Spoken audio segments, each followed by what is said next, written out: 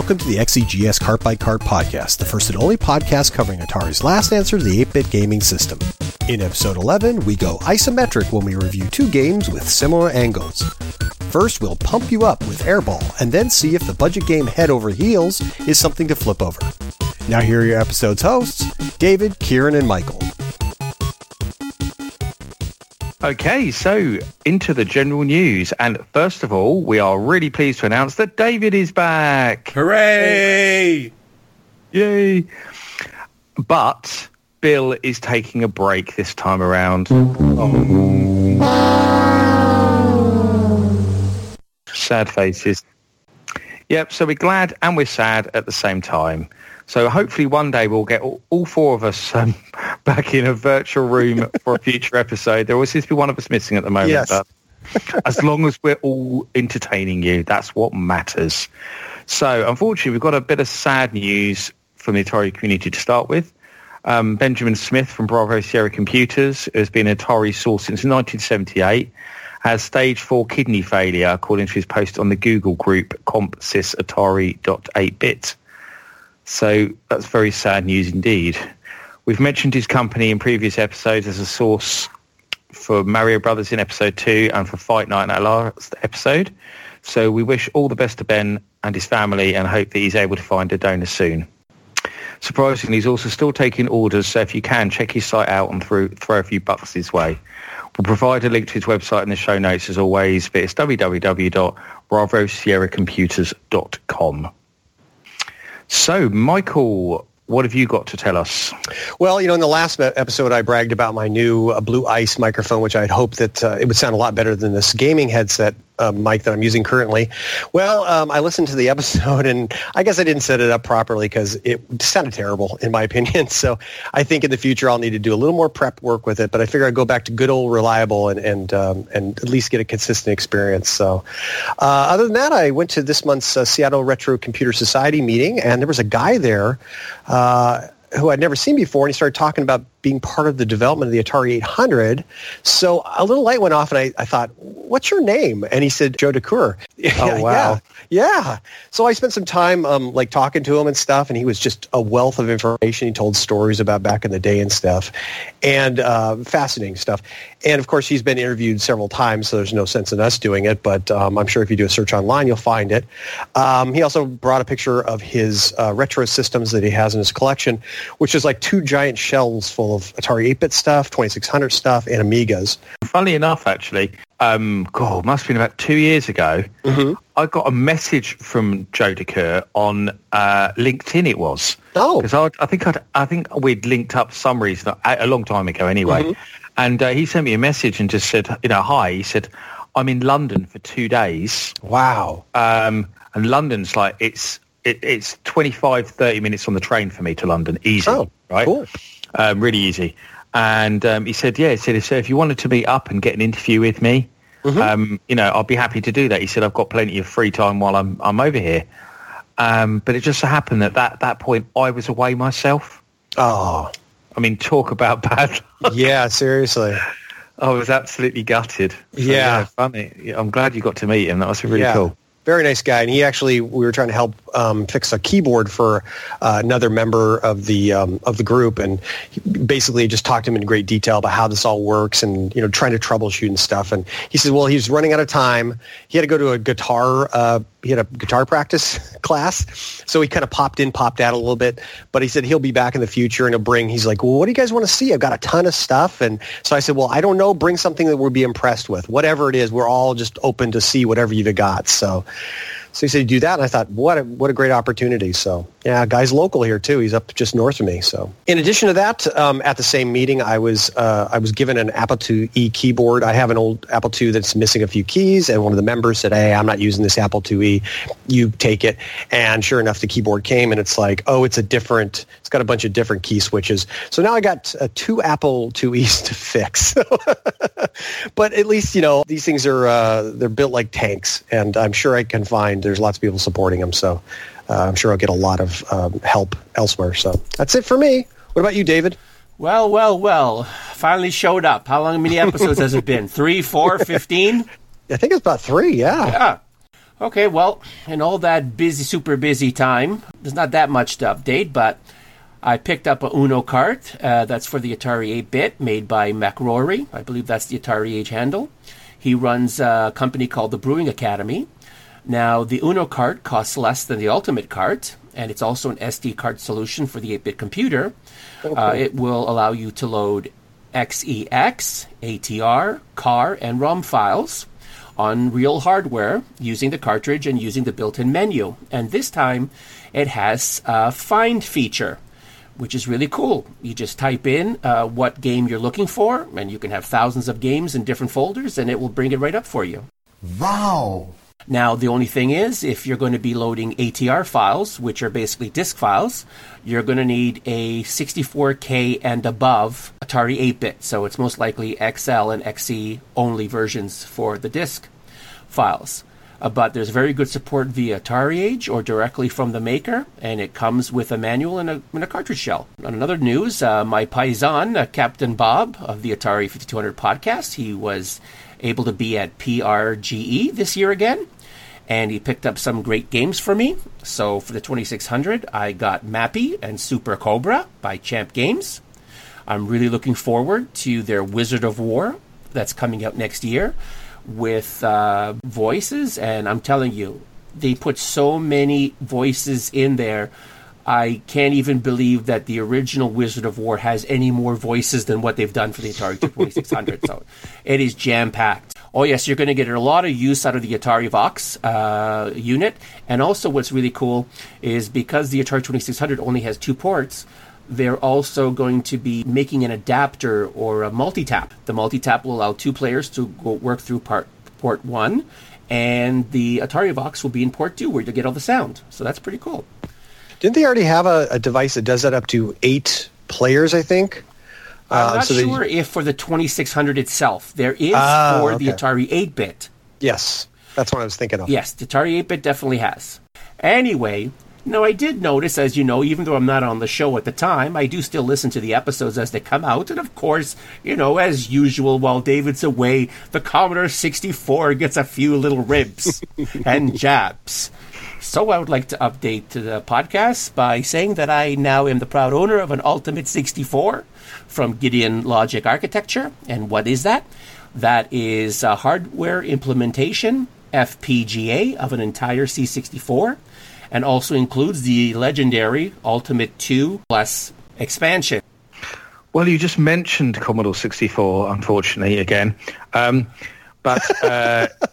Are you keeping up with your Commodore? Because your Commodore is keeping up with you? Boo. Okay. I might not have mentioned this before, but I might have. But I'm sure you've all seen the Commodore 64 Mini?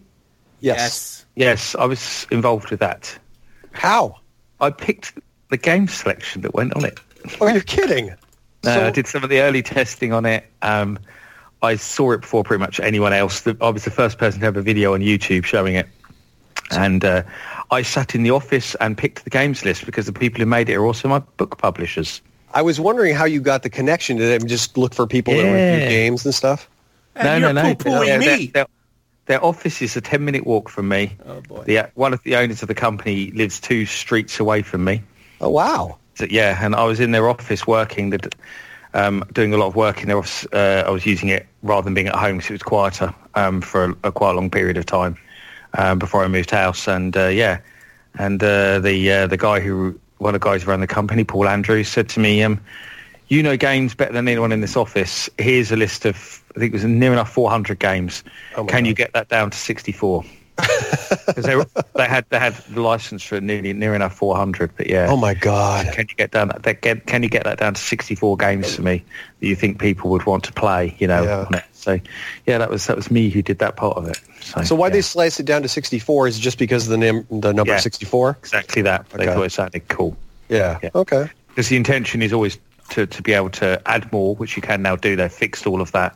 So you can add games onto it, but they also want to have a store at some point, so you can kind of download games from a store as well. Ah, okay. Yeah. So they will have obviously lots available when that's launched.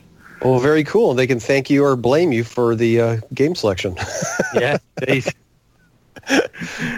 So my actual news now, after we've gone on a Commodore detour, boo, unfortunately. I'll try not to do that again. I do apologise to all our You're a double agent, Kieran. Just keep talking. Everyone knows I love Atari.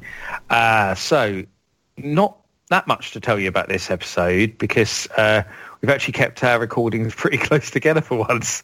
But I do need to mention the sad passing of chiptune legend Ben Dalglish. I probably should have put this in the general news, actually, but I didn't think about it at the time. So I was lucky enough to meet him several times at retro events, and he was always the absolute life of the party, a really genuine guy with a serious passion for what he did. And he's probably best known for his Commodore 64 work, but he did do a lot of great stuff for other machines too, Atari 8-bit included. So a while back, I actually made a YouTube compilation of his Pokey music. So if you do want to check out what he did do, you can head over to my channel and have a listen. And I'll also put a link for that in the show notes. But he did the music for offhand Gauntlet, Basil the Great Mouse Detective, Deflector.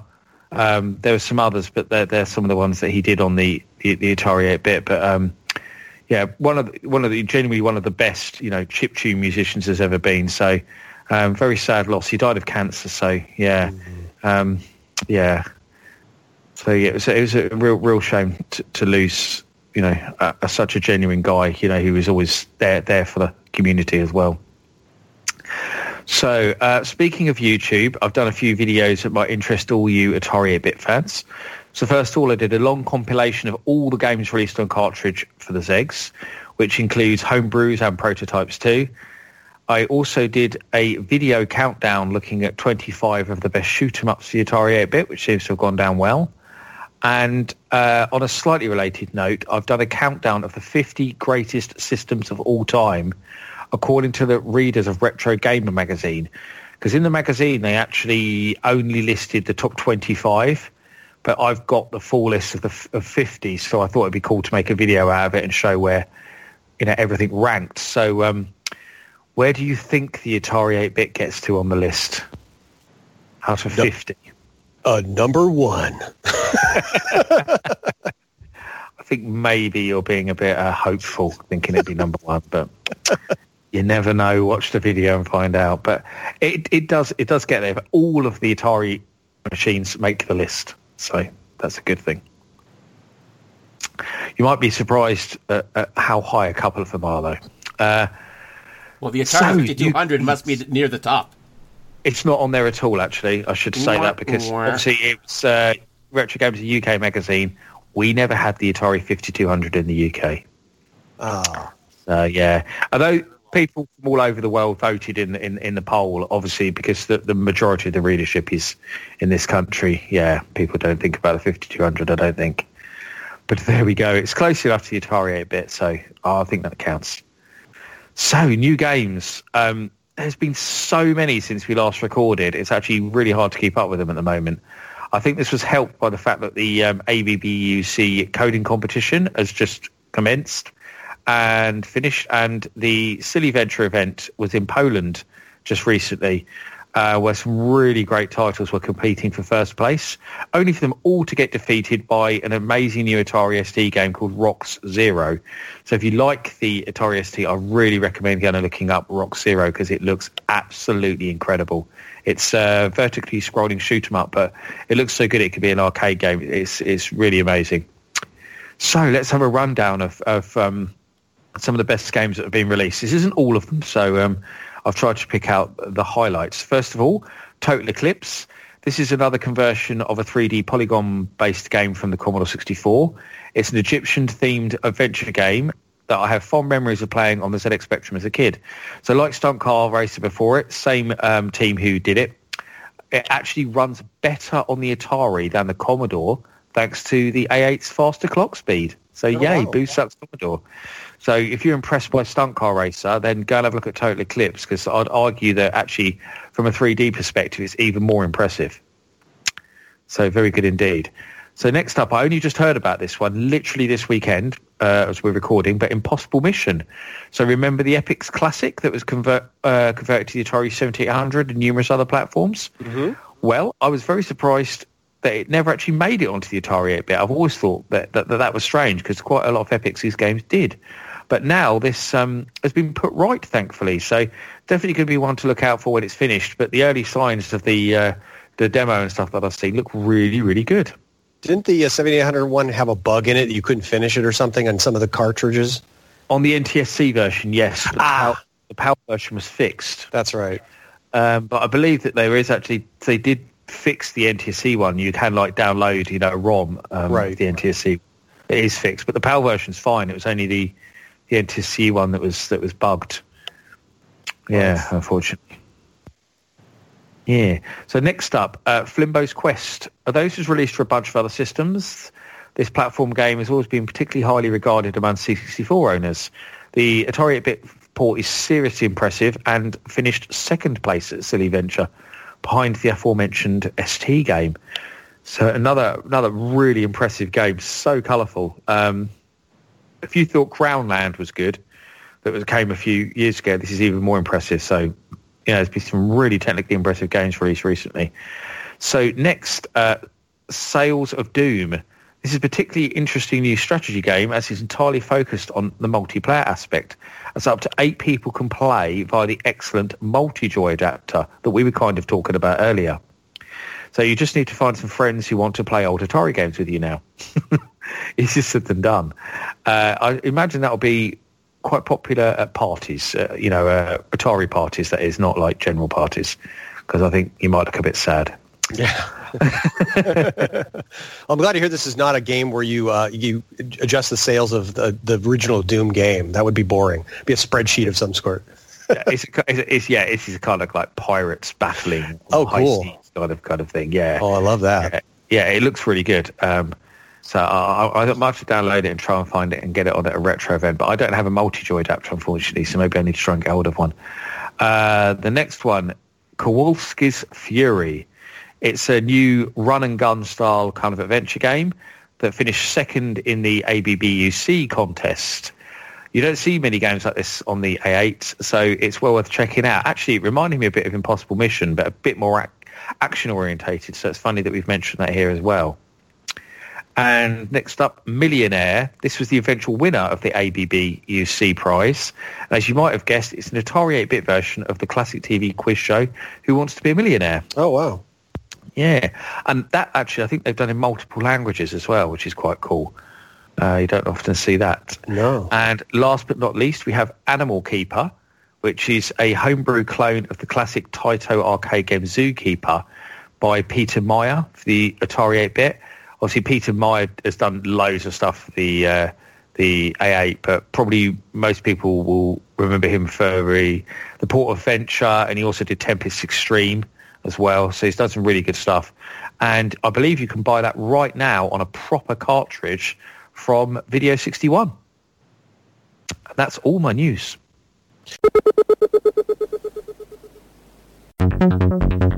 It's time once again for the High Score Club competition, and Season 16 is just beginning.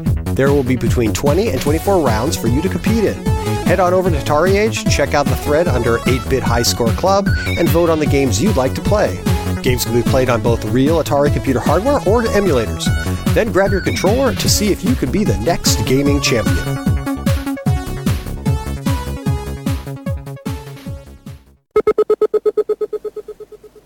All right, so our first game up is Airball. It's published by Atari, and it was released in 1987 by Microdeal and 88 by Atari. The model number is RX8109. It's an arcade adventure, and the developer is John Sanderson and Microdeal USA. So from the back of the box, it says, you have no time to lose. An evil wizard has transformed you into a fragile ball with a tiny hole that is gradually leaking precious air. Trapped in a huge mansion with over 150 rooms, you must watch out for hidden dangers that threaten to puncture your delicate skin while you desperately seek rooms which contain air pumps to replenish your dwindling supply. But pay close attention to your pressure gauge. As long as you remain on the pump, your internal pressure will continue to rise and will cause you to explode if you don't break away in time. It's a race against time, and your only hope is to find the evil wizard's spellbook, which contains the secret to regaining your human form. Can you outwit the wizard before he deflates your existence? So how do you play this game? When the game begins, you start with 4 balls. One of these is on the air pump in the main room of the Magic Mansion. Before you is your play field, which is displayed using the isometric layout. Press the select key while you're on the air pump to choose between fast or slow game speed. When not on the air pump, pressing select pauses the game. Stay on the air pump until you are fully inflated, but don't stand too long or you become overinflated and pop. Once properly inflated, bounce off the pump and roll over to one of the arched doorways to enter another room. To travel around, move your joystick in the direction you want to travel. To bounce, press the joystick button, and bouncing allows you to skip over some of the hazards and climb stairs. Some of the hazards are sharp spears, spike balls, and prickly floor tiles. If you're low on air, try to make it to one of the rooms that contains the air pump. If you run out of air, get pierced by a hazard or overinflate and whiz around the room. Of course, I don't know how you whiz around the room. I assume they mean by air. Once deflated, you will return to the last pump you encountered and will continue, but losing one of your balls until your reserves run out. On the space you perish, a cross will mark your location. This spot may come in handy later. Keep your eyes peeled for precious stones and gold bricks scattered throughout the mansion. You can pick up one of the magic treasures just by rolling over them. If you find the spell book, you can pick it up by pressing the option or the space bar. Then return to the starting room, drop the book using either the same 2 keys or wait for the wizard's instructions. Other items of use are the flashlight, a lantern, and a candle. The evil wizard has left these around the mansion for you to use in certain rooms. How thoughtful of him. Unfortunately, you can only pick up 1 item at a time, excluding magic treasure, so you'll find a need to drop some items to use another, but you can always return to pick up the dropped item again in the future. For the status display, at the bottom of your screen shows you how many balls you have left and how many objects besides magic treasures you've picked up. Some of the survival tips they mention in the manual are memorize the layout of the rooms in order to avoid hazards. You might want to draw a map yourself. To earn the most points, retrieve every magic treasure you find. Return to the room with the air pump when you start to get low on air. And when exploring a room that contains crates, try moving the crates by pressing either the option key or space bar. And look carefully behind the crates you have moved. Crates can be strategically placed to help you avoid hazards. When you've reached the end of the game, you're given the choice to collect some more ingredients. If you say yes, you'll be taken back to the map where you can easily collect what the wizard requests from you. After collecting those items, he will turn you back into a human. You are then allowed to enter 3 letters that identify you and your accomplishments. To select 3 letters for your initials, just move the joystick and press the fire button to save your score. Although the top 5 scores will appear on the screen, as with all cartridges on the Atari computer, as soon as you power the machine off, the scores will be lost.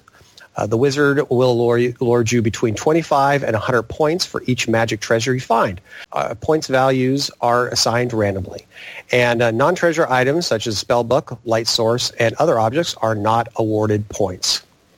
So these have been ported to other machines. Number 1, the Atari ST, and that also has an airball construction set that you can create your own levels. That's kind of cool.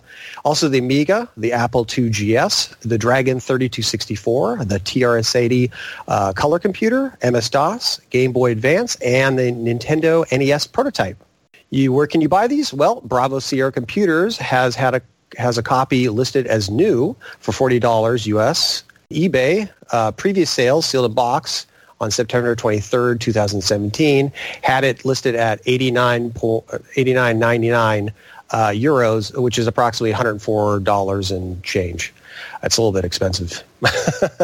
A package deal that contains 3 cart-only games, one of them being Airball, a Mario Brothers carton box, and Romex Whiz Kid was listed at $555 US dollar. So that's excessive. I guess Whiz Kid must be pretty rare to have that package command such a high price. Yeah, wow. The Romex games are all, I think they're all quite rare, but that one is particularly really rare. Interesting enough, I did have a look on eBay UK and I didn't find a single one. Wow, really? Not even on sold items. There wasn't even anything on sold items. Oh, you're kidding. Wow. No, See, I sometimes look in the past to see, what will generally run. But, other places we looked was Best Electronics, and they didn't have in stock. Amazon, not available. B&C Computer Visions, stock not available. They had a multi-system XP crash, which we mentioned in the previous episode. But I did go to their eBay store, and that's up, and that's a better experience anyway, so I just go there. Also, Video 61, they said it was not in stock. Now, they do have a form that you can submit questions. So I basically just shot off a message to them, but unfortunately the mailbox said it was unavailable. So I guess we'll just have to figure out another way to get in touch with them. So one of the things I do notice with the Atari community is their website design is not always the best. So bear with them. So some of the trivia and info I found. So there's a screenshot on the top on the box online that had a sticker that says Atari Advantage. I'd never heard of this before, so I figured I'd take a look and see what I found. And on Atari Media, they had a PDF that discussed this. And so it appears it was a promotion that Atari had for the 2600, 7800, and of course, the XE gaming system. And it was targeted at retailers. The Atari Advantage was a continuing program where Atari customers earned valuable prizes as they purchased Atari game cartridges. And using these credits, you could buy things such as a colorful Atari Game Players T-shirt, free games, and system upgrades and peripherals. If you collected enough credits, you could enter into a drawing for a fabulous trip to California to see Atari games being designed and made at the Atari headquarters. Additionally, there were 3 great sweepstakes, which you could win all the expense-paid trip to the World Series, Super Bowl 24, and the 1989 NBA Championship. These prizes were tied to a specific sports game. Details were contained on the poster available within the game package. And one line states, whether it's a sweepstake or collecting, each and every promotion is designed to bring customers into your stores to buy cartridges, making your sales skyrocket. And we will provide a link to that in our show notes. I've actually got in quite a few of my Segs games, because I bought quite a few of them sealed. Mm-hmm. I've got the Atari Advantage posters. Oh, sweet! I've got a few of them. I've got, I think, 3 or 4 of them myself. Oh, that's cool. All the ones I've got don't show 2600 on them. They just show XC and 7800, if I remember correctly. And are they the same? Are they all the same? I think I've got 2 different ones. Okay. But I think all of the ones I've got, on one side they've got all the Atari Advantage stuff, mm-hmm. and on the other side they've got Crystal Castle's poster. Well, that's kind of cool. It's like a poster as well, which is really cool. I think I've done a video that actually shows it. In fact, I know I have. I'll find it and I'll stick it in the show notes. But I think I'm 99.9% sure that I've actually done. Now I'm thinking about it, a video showing them on YouTube some time ago. So I'll have to find that, stick it in the show notes, because they're actually pretty cool. But yeah, I've seen those. And I think if I remember rightly, you said about collecting the vouchers or something. Yeah. I think in the instruction booklet, I think there's one of the corners. It tells you to cut the corner off. Oh.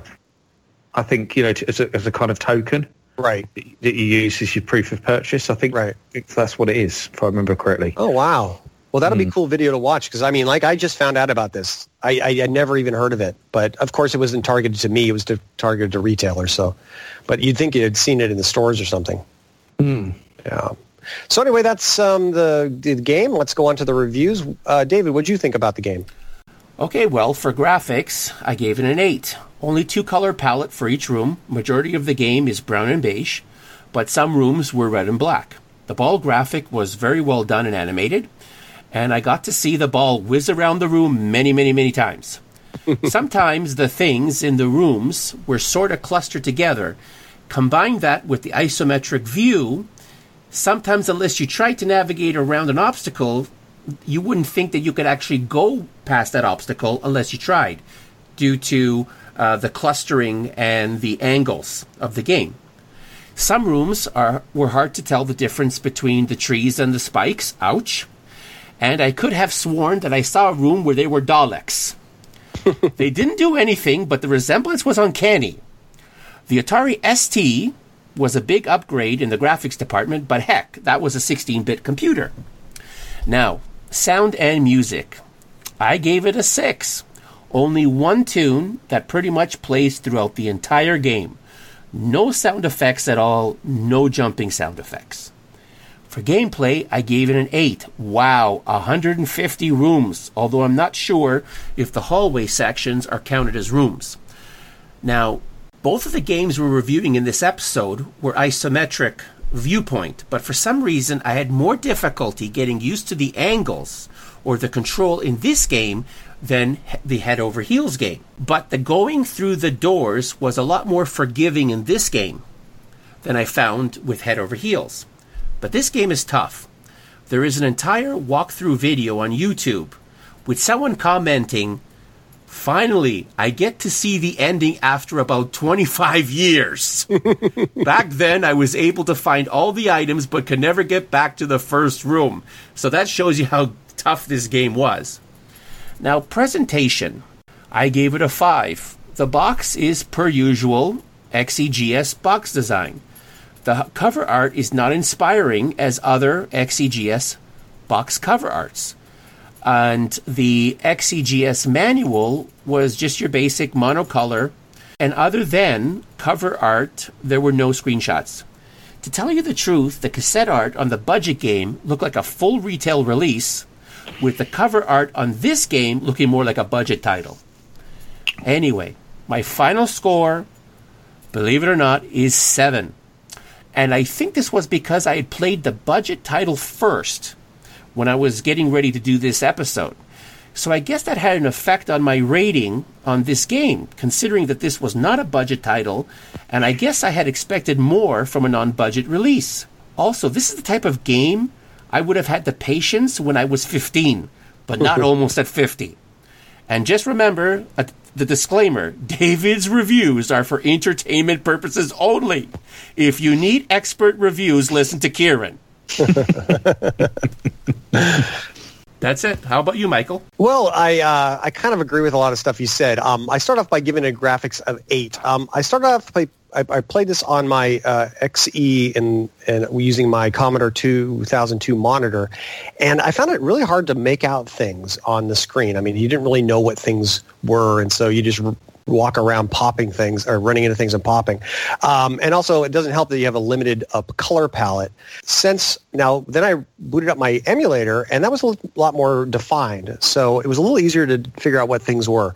But even with the machine limitations, the graphics themselves were actually very nice. I enjoyed them.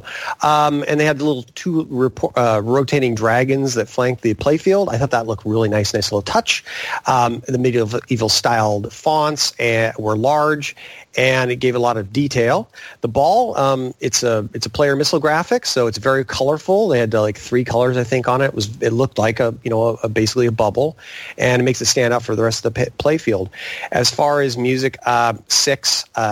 There's no game sounds, as you mentioned, and that although the music was whimsical, you can't turn it off, and so it just keeps going and going and going. So I basically, after a while, I just kind of went volume down.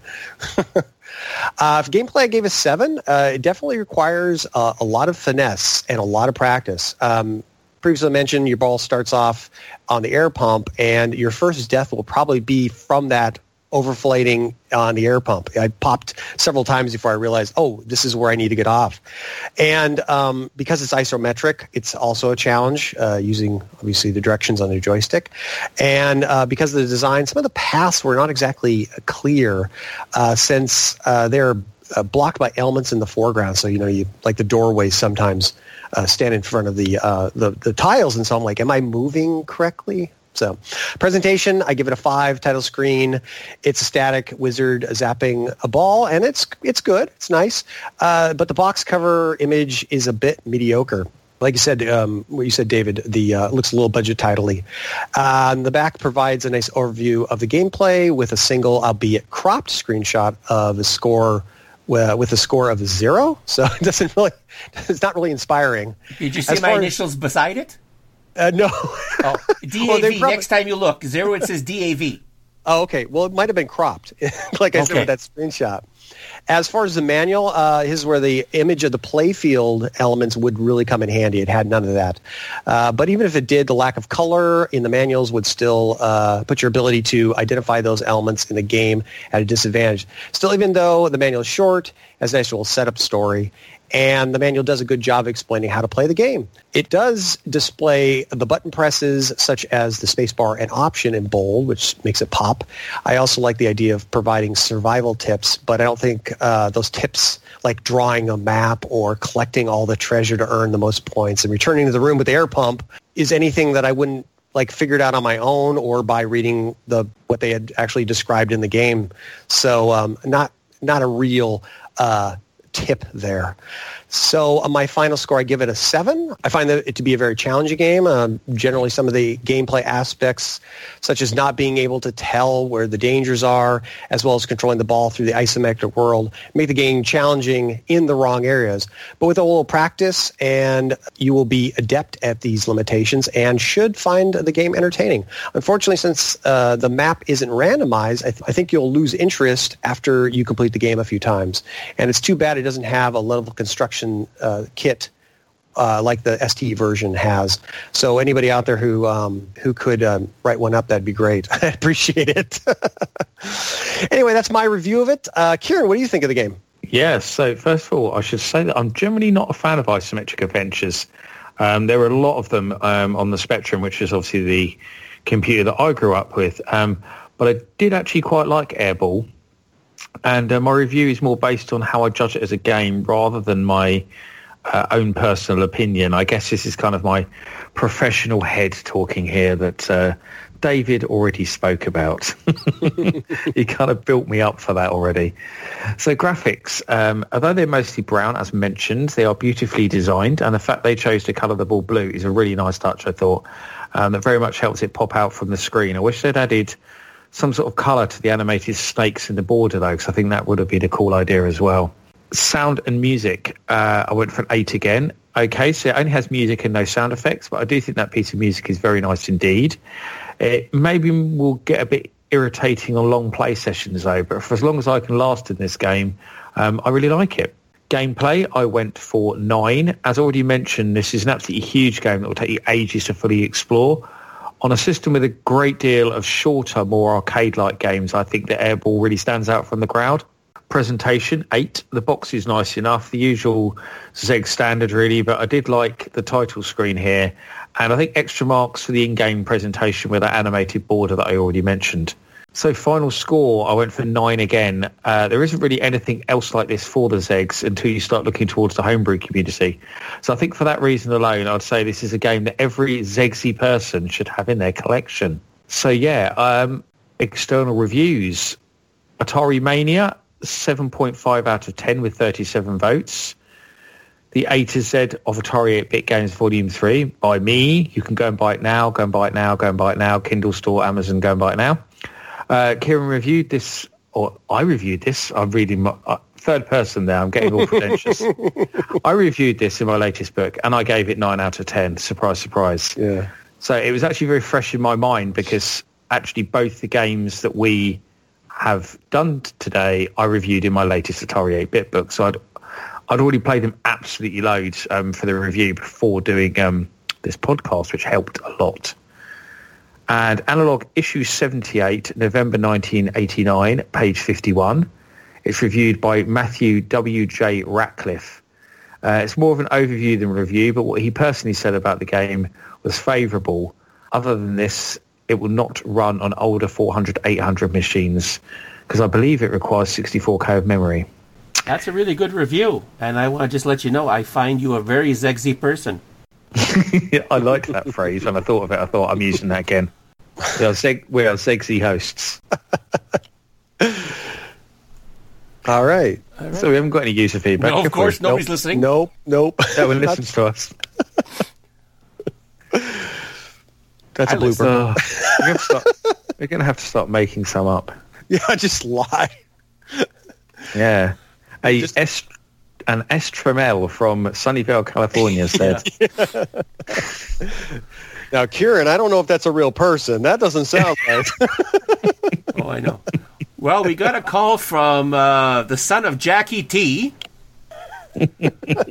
from a place called Atari Corp. Never heard of it. All right.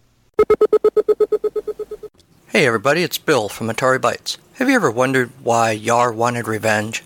How when it becomes a Frogger exactly? Why those robots in Berserk went, well, berserk? Me too. On Atari Bytes, we do more than review the games. We dig deep to find the story of the characters within the games. If we know the actual story, we tell you that.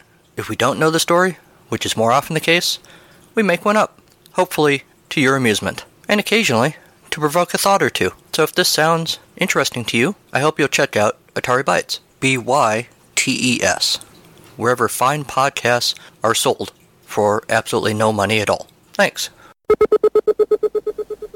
So, our second review, our budget game bonanza. This episode is Head Over Heels. The publisher is the Hit Squad.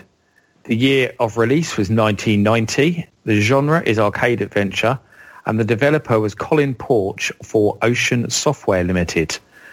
So, description. Head Over Heels is an arcade-style adventure game that was first released in 1987 for the Sinclair ZX Spectrum, Amstrad CPC, and Commodore 64, with many other ports following later. The working title for the game was actually Foot and Mouth. It uses an isometric engine that is similar to the Filmation technique that was first developed by Ultimate Play the Game, better known today as Rare. It was the second isometric game created by John Rittman and Bertie Drummond after Batman and proved hugely successful for developers Ocean. Although the Atari 8-bit version was in fact advertised alongside all the other versions as a full-price game and even reviewed by magazines of the time, it never actually appeared until the budget re-release some 3 years later. So although Head Over Heels technically isn't a budget game, the A8 version definitely is, as that's the only way it was actually published. Colin Porch told me himself when I met him at a retro event a few years ago, which was really cool, that he converted it over the space of a few weeks from the Commodore 64 version, which he also did. So he basically used the same code to port it to the Atari.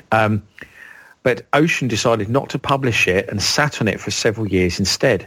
So he was actually quite surprised, but also very pleased when it was finally released in 1990. Colin also programmed the upgraded Atari ST version and worked on a sequel known as Head Over Heels 2, unsurprisingly, which was destined for the ST but was sadly never released. So the plot is that Hedus Malthion, head, and Footus Underinium, heels, are two spies from the planet Freedom. They are sent to Blacktooth to liberate the enslaved planets of Penitentiary, Safari, Bookworld, and Egyptus, and then defeat the Emperor to prevent further planets falling under his rule. Captured and separated, the spies are placed in the prison headquarters of Castle Blacktooth and must first escape, then break through the market to the orbiting moon base, where they can teleport down to the planets to locate and reobtain the stolen crowns. Liberation of the planets and defeating the Emperor will allow Head and Heels to return to freedom as heroes. Rittman himself admits that the storyline lacked any real connection to the actual gameplay. In an interview for Edge magazine, he stated that he made the whole game up on the spot and then added the bullshit in the last 10 minutes. I love that quote. Brilliant. That's so John Rittman as well. If you ever read anything that he's done, he's quite amusing and very blunt. God, in the game, just went up to PG-13. Yeah, indeed. At a Peggy rating. In the game, the player controls two characters instead of just one, each with different abilities. Head can jump higher than Heels, control himself in the air, and fire donuts from a hooter to paralyze enemies, while Heels can run twice as fast as Head, climb certain staircases that Head cannot, and carry objects around the room in a bag. These abilities become complementary when the player combines them together after completing roughly a sixth of the game. Compared to its predecessors, the game offers unique and revolutionary gameplay, complex puzzles, and more than 300 rooms to explore. Drummond contributed some famously surreal touches, including robots controlled by push switches that bear a remarkable resemblance to the head of Prince Charles on the body of a Dalek. I knew it! Other surreal touches, there you go. Other surreal touches include enemies with the heads of elephants and staircases made of dogs that teleport themselves away as soon as Head enters the room. So the legacy of the game. It was originally released for the Amstrad CPC, Amstrad PCW, Atari 8-bit, Atari ST, Commodore 64, Amiga, MSX, and Sinclair ZX Spectrum. So those were the versions that were published by Ocean and their budget label, the Hit Squad. So it also received unofficial ports to the Apple Mac, Windows, and Linux in 2003, as well as an official iOS conversion in 2012. In 1994, Ocean published an unofficial follow-up for the Nintendo Game Boy called Monster Max, which was also created by Rittman and Drummond and is widely regarded as one of the Game Boy's best hidden gems. As I already mentioned, a sequel was in development for the Atari ST but was sadly never released. And several years ago, Colin himself was showing this off at a few retro events, which is where I met him, and got to play it, and he promised to finish it and release it. Unfortunately, his poor health has put this mission on hold, which is really sad because what I played of Head Over Heels 2, it was more the same, but it was really, really good. Really nice game. So where to buy? Your best bet is actually going to be on eBay UK. I did have a look earlier on, but I didn't find any. So I can't really help much there, but I think the problem with it is because of it coming out in 1990, that's fairly late in the kind of lifetime for the Atari 8-bit. So I think it's probably not the easiest one to find. Okay, so David, what did you think of the game?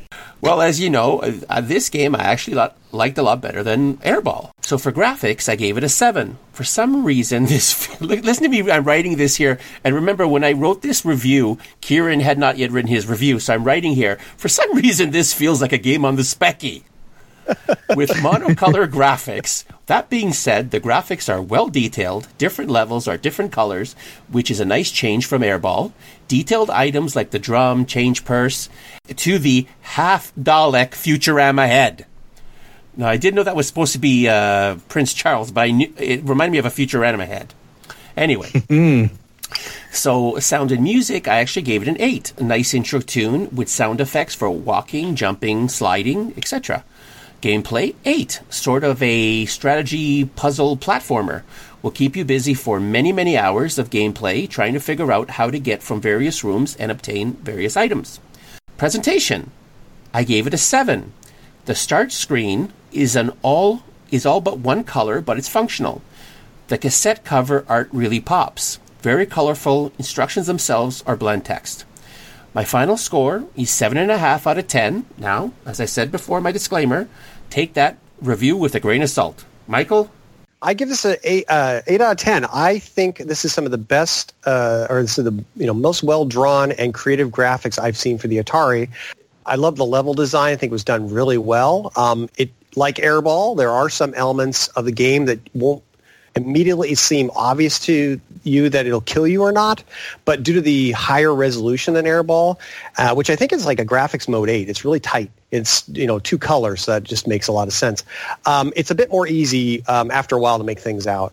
Unlike Airball, this game doesn't seem to use the player missile graphics, which would have given a little bit of pop of color and help the player stand a little bit more. But I think because they wanted to capture the higher resolution graphics, that's probably a reason why they stuck with just those graphics. Both the fonts and the icons are really well done, and when you select a menu item, you get this real nice fade effect. I like that. Also, just to mention, I'm a big fan of the ST's high resolution, so this monochrome look is something up my alley. As far as sound and music, I give it a 7. It has a nice little jaunty tune at the beginning, as well as when you glide down, it makes it a little doo-doo-doo-doo, which was nice. And the walking has a little Pac-Man walk sound, but this after a while this gets a little grating over time. The music had a lot of high ends or trebles, which I'd like to hear a little more bass and rhythm in there. But other than that, it was a fine tune. As far as gameplay, I give it an 8. First off, the game gives you a moral choice to escape or to continue to the slave planet, which was definitely unique for a game of this time. I don't think they gave you moral choices in games back then. The speed of the game is not frantic, which might disappoint some people, but it's a puzzle game. So, it doesn't have to be fast-paced. As I mentioned with Airball, you have the navigation issues with isometric games. That's pretty much my problem. But since everything didn't kill you like it does in Airball, you can run into things and not pop. It allows you a little wiggle room and course correction. You start off by playing head, but then you get a chance to play heels, and then both at the same time. I think that's a very cool game dynamic. I did notice that some platforms you jump on would disappear while others didn't. I would have liked unique blocks for the ones that would do that, so you knew what you were jumping into. So that's my really one complaint with that. Presentation, I give it a 7. Let's start with the menus. You get options to adjust your sound and to set the sensitivity of the controls. Again, Airball could have used these options. In fact, the adjust the sound option reminds me of Doom difficult settings. We have a little bit of humor in there. There was lots of sound, lots of it, then not so much, and then pardon? Like you were hard of hearing and couldn't hear it. So I thought that was a great touch. I find that as far as the sound settings, I'm more into a not so much kind of guy, so that omits the constant moving sound. Since I expect that finishing the game would take some time, I wish there was a save feature, say to a blank cassette. I mean, this is a cassette game, so it's not like a disc, so what do you expect? But it would have been nice to be able to do that. And as far as the box, the cover of the game is very colorful and represents the game's character well. The back shows the typical screenshots, but those images from various games, and doesn't say which images are for which game. So they probably throw a Specky image in there, maybe a Commodore 64. It was just a kind of a random set of images. I think there's one. I think it's one ST, one Amstrad, one Atari. On Spectrum, I think, if I remember rightly. Okay, so they're trying to cover all bases. And so you're looking at like, well, which is it? And just a little label would have been nice. It's a minor complaint. Although the internal portion of the manual is lackluster, on the funny side, there is a banner at the top of each page that states Atari 800, but just below one of the pages it says the game runs on the XL and XEs. So I thought that was kind of interesting, a little flub in the documentation. That's actually quite common on is it? A lot of the UK published games. Yeah. I think there was a lot of confusion. You'll see it in magazines, actually, in some of the multi-form magazines. There was a lot of confusion over the whole 400, 800, XLXE, the model range. I think that was one of the things that really cost Atari, actually, with the 8-bit range, was the branding. Because I think a lot of people were just confused. And really, it's only in more recent years that we've used the term Atari 8-bit. No one used it back then. No, not at all. Not at all. And you had mentioned previously that it does not run on an 800. I confirm that because I got my little 800 right here. I know it does. It doesn't. It's an XLXE game. Yeah. It should have just said XLXE, but yeah. I can imagine people buying that when they had an Atari 800 and being rather annoyed. Exactly, yeah. So my final score, I give it an 8. I really enjoyed this game and would see myself playing this on putting this in my list of regular games I visit. And I think this is the first time I've actually given and I'm going to do double quotes because you said it was not exactly supposed to be a budget game, but a budget game higher than an XEGS kart game. And on a system side note, although the game was never released for the Mac, and I'm talking the Mac Monochrome, I wish they would have ported it.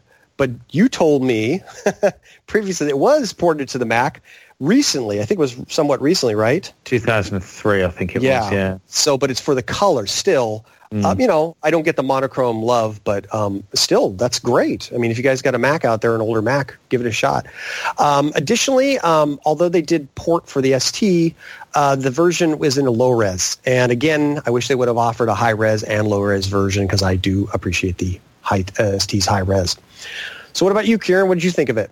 Well, interestingly, actually, on that last point that you said about one of the versions that it came out for, one of the systems it came out for, which will be totally unfamiliar to you guys over there, but it was a system called the Amstrad PCW, and basically what that was a very cheap word processor computer. Okay. It wasn't a PC. It used a Z80, but it was basically Amstrad sold millions of them to offices. Oh. So it was just a very, very cheap business computer. And it had a green screen, monochrome only green screen. That was the only display you could have with it. It had no colour.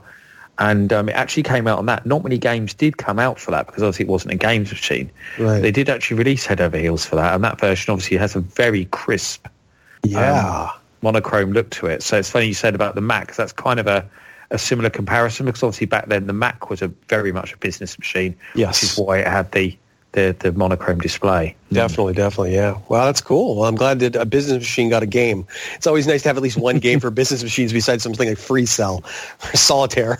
Yeah, I knew a kid who had an Amstrad PCW. I always felt really sorry for him because his dad bought it. His dad bought it as a business computer for his home business, right? But could never really work out how to use it. So he just gave it to his son and basically said, "You wanted a computer. There you go. You've got a computer." He was like, "Yeah, I didn't want this computer." He wanted a Spectrum. He desperately wanted a Spectrum because that's what most people had. Yeah. He's like, "No, this is a perfectly good computer. There you go." And I can remember we used to go every time we went to like the shops and stuff, game shops. They would never have any Amstrad PCW games. He had 3, and I think they were chess. He had a James Bond game, believe it or not. There was a James Bond game that came out on it, and he had another game which was the lamest thing ever. And it wasn't really a game, but it was like semaphore flags. You could do semaphore. It was so terrible. But I always felt really sorry for him because that's all he had. Yeah. Oh, parents. I know, but I would have loved Head Over Heels if he'd seen it, but we never saw it anywhere. Exactly, yeah. But yes, my review, I'll get on with it. I digress. So graphics, I gave 8 out of 10. I love the high-res monochrome graphics. I think they're really nice, and it looks pretty much identical to the ZX Spectrum original. I mean, David obviously mentioned it looked like a ZX Spectrum game. The ZX Spectrum was the first version that was programmed. The 3 original 8-bit versions were all released at the same time, I think, Spectrum, Amstrad, Commodore 64. The development started with the ZX Spectrum version, and then all the graphics were taken from that version. So you'll see that actually it looks pretty much identical on every system. By the 16 bits, the graphics obviously are different on those because they added colour. But all the 8-bit versions have kind of got that crisp monochrome look to them. So sound and music, 8 again. So I like the title music. The in-game effects I think are excellent, which makes it sound a lot better than the ZX Spectrum version did because the ZX Spectrum version only had like one channel beeper sound, which is awful, and came out of an internal speaker in the bottom of the computer. So it sounded, the Spectrum original sounded terrible. So the Atari 8-bit version is a lot better there. Gameplay 9. The unique gameplay doesn't just make it stand out for the Atari 8-bit, but also gives it a real point of difference from other isometric-based adventures in general, as I kind of mentioned in the description of the game. That kind of whole co-op nature between the 2 characters, and that was really unique for the time. Presentation, 8. I really like the cover art. Ocean's cover art was actually always really, really good. If you want to see really beautiful cover art for games, and go back and look at anything Ocean Software did back then, because they actually had their own internal guys who just worked on cover art. They knew the importance of cover art selling games, so it was a big thing to them. And while the title screen is simple, it does feature multiple screens that tell you a little bit about the game. So final score, I went for 9, because I think the Atari 8-bit board is every bit as good as the ZX Spectrum original. And if you like arcade adventures, and I think Head Over Heels is pretty much unmissable. So that is my review. So we all liked Head Over Heels. So it's such a shame that Bill wasn't here. Yeah, because Bill would have probably hated it, like all my budget games. Draw the main collected score down. Yeah, he'd have hated it. 3 out of 10. Yeah, he probably would have. Knowing Bill, actually, he probably would have bemoaned the lack of PMG overlays or something like that. Yeah. So external reviews. The A to Z of Atari 8-Bit Games Volume 3. Yes, my book again, as I already mentioned. I gave it 9 out of 10 in there too, obviously. I tend to be consistent.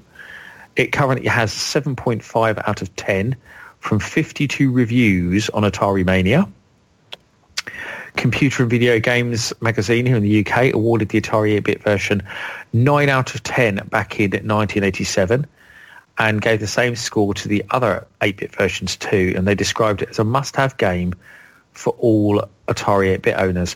So it must be really annoying if you're an Atari 8-bit owner back then and you read that review in Computer and Video Games only for the game not to come out until 3 years later. Yeah. Because Atari User also reviewed it in 1987 and they gave it 8 out of 10, praising it as being a really unique game for the system. So again, it was reviewed in a couple of the big magazines and then never appeared. Ocean, actually, as a side there was quite a few games that Ocean advertised for the Atari 8-bit, and they only ever released 2 of them, which were Green Beret and Arkanoid, did come out on full price.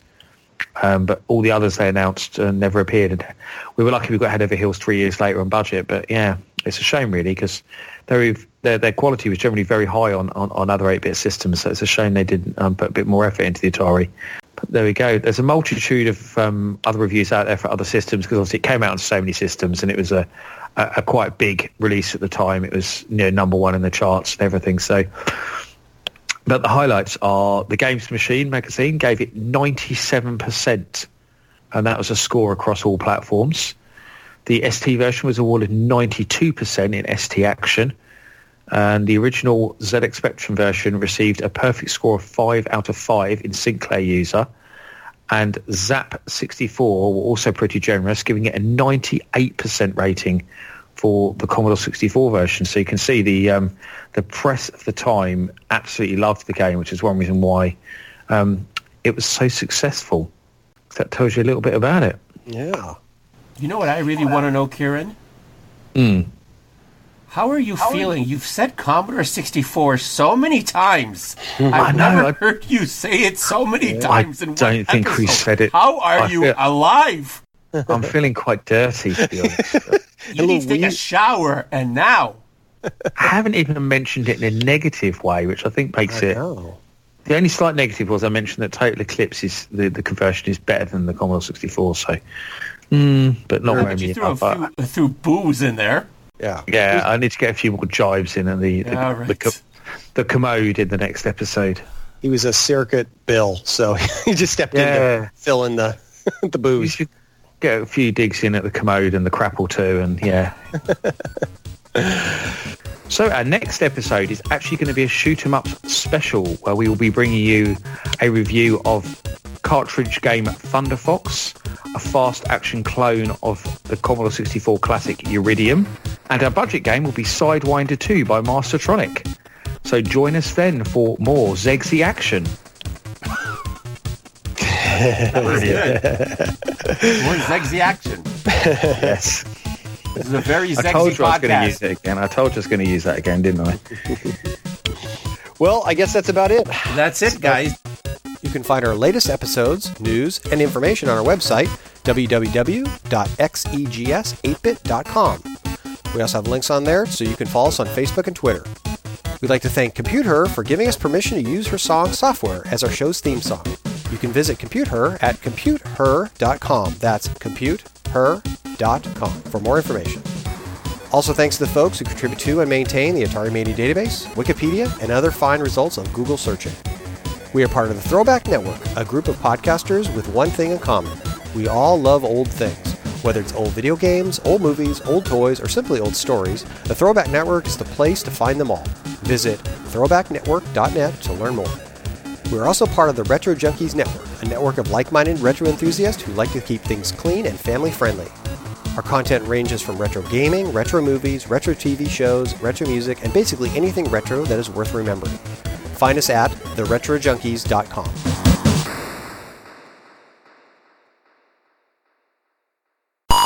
Then, what was the other game called? Airball. You can't even remember the old game. Let me start blowing again. you away so much. Let me start again. Oh, excuse me. Right, I'm back. Sorry, my cats were hassling me as well, so I was just giving them some dreamies to shut them up. Oh, I thought, you know what? I thought you had gone and started playing with your XC64 Mini, and you forgot to record. Presentation, I gave it a 7. The Starscream, fighting Megatron.